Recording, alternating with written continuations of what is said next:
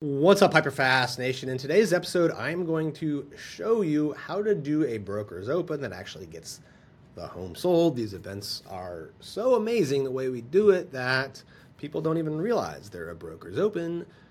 Stand by for this episode of the Hyperfast Show.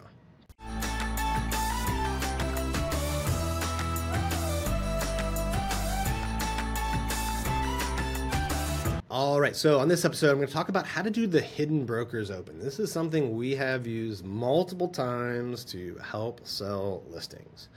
And the traditional thought on brokers opens is that they are a great way to get non-productive agents to visit houses just for the free lunch, right? And I think that's certainly true if you market them as a broker's open.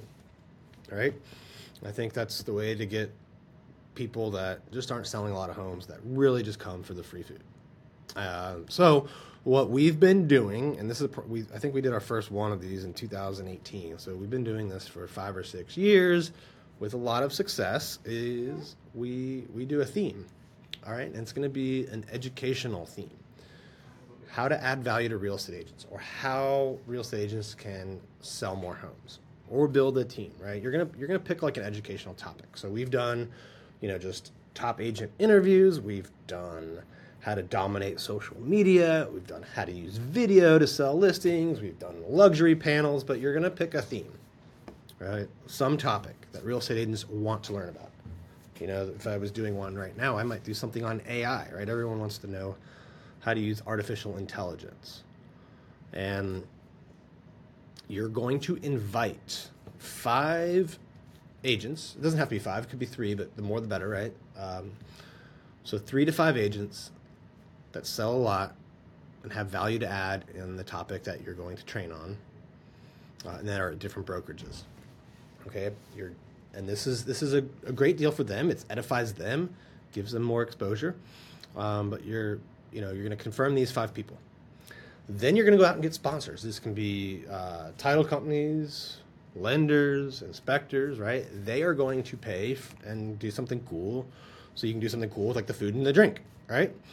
And then you're going to market this. You should put it on Eventbrite or a site like that as, a top agent panel or luxury panel or how to use AI, right? So, come learn from these 5 agents on this topic. And by the way, enjoy some free food. And by the way, it's at this beautiful, listing. Right? And you're going to, do it on Eventbrite, have your picture and all of their pictures on the main header. Then you can do a little profile on each of them.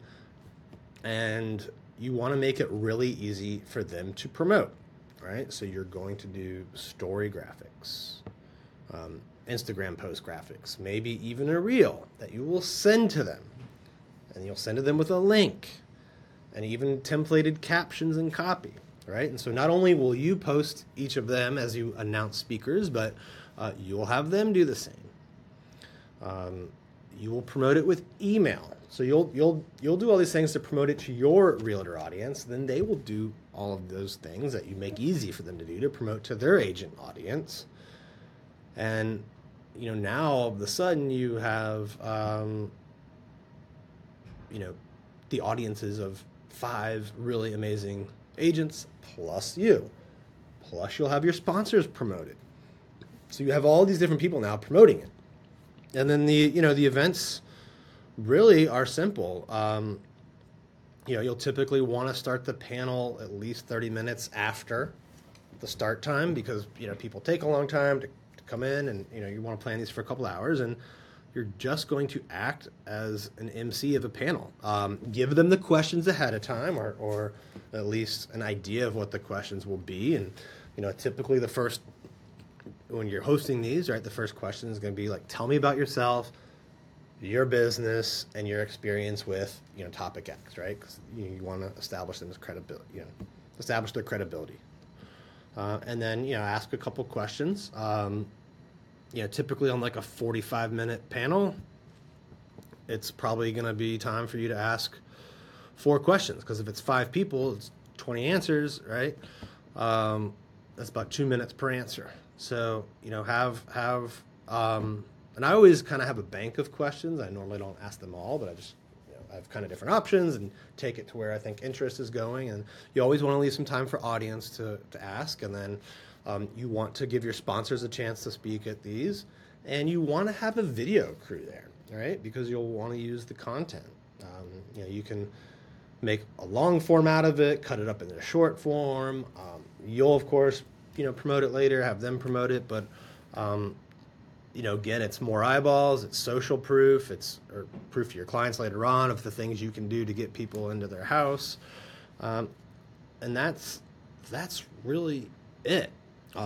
These things work great because it essentially is a broker's open. You're inviting a lot of agents there, but you're not saying like, hey, next Tuesday broker's open. No, you're saying, hey, next Tuesday at this house, I have 5 top real estate agents that are going to show you how they built, a $20 million a year business or whatever the topic is. So now the other part to this that you can do, you've obviously gotten sponsors, you've gotten food, you've gotten like X, Y, and Z.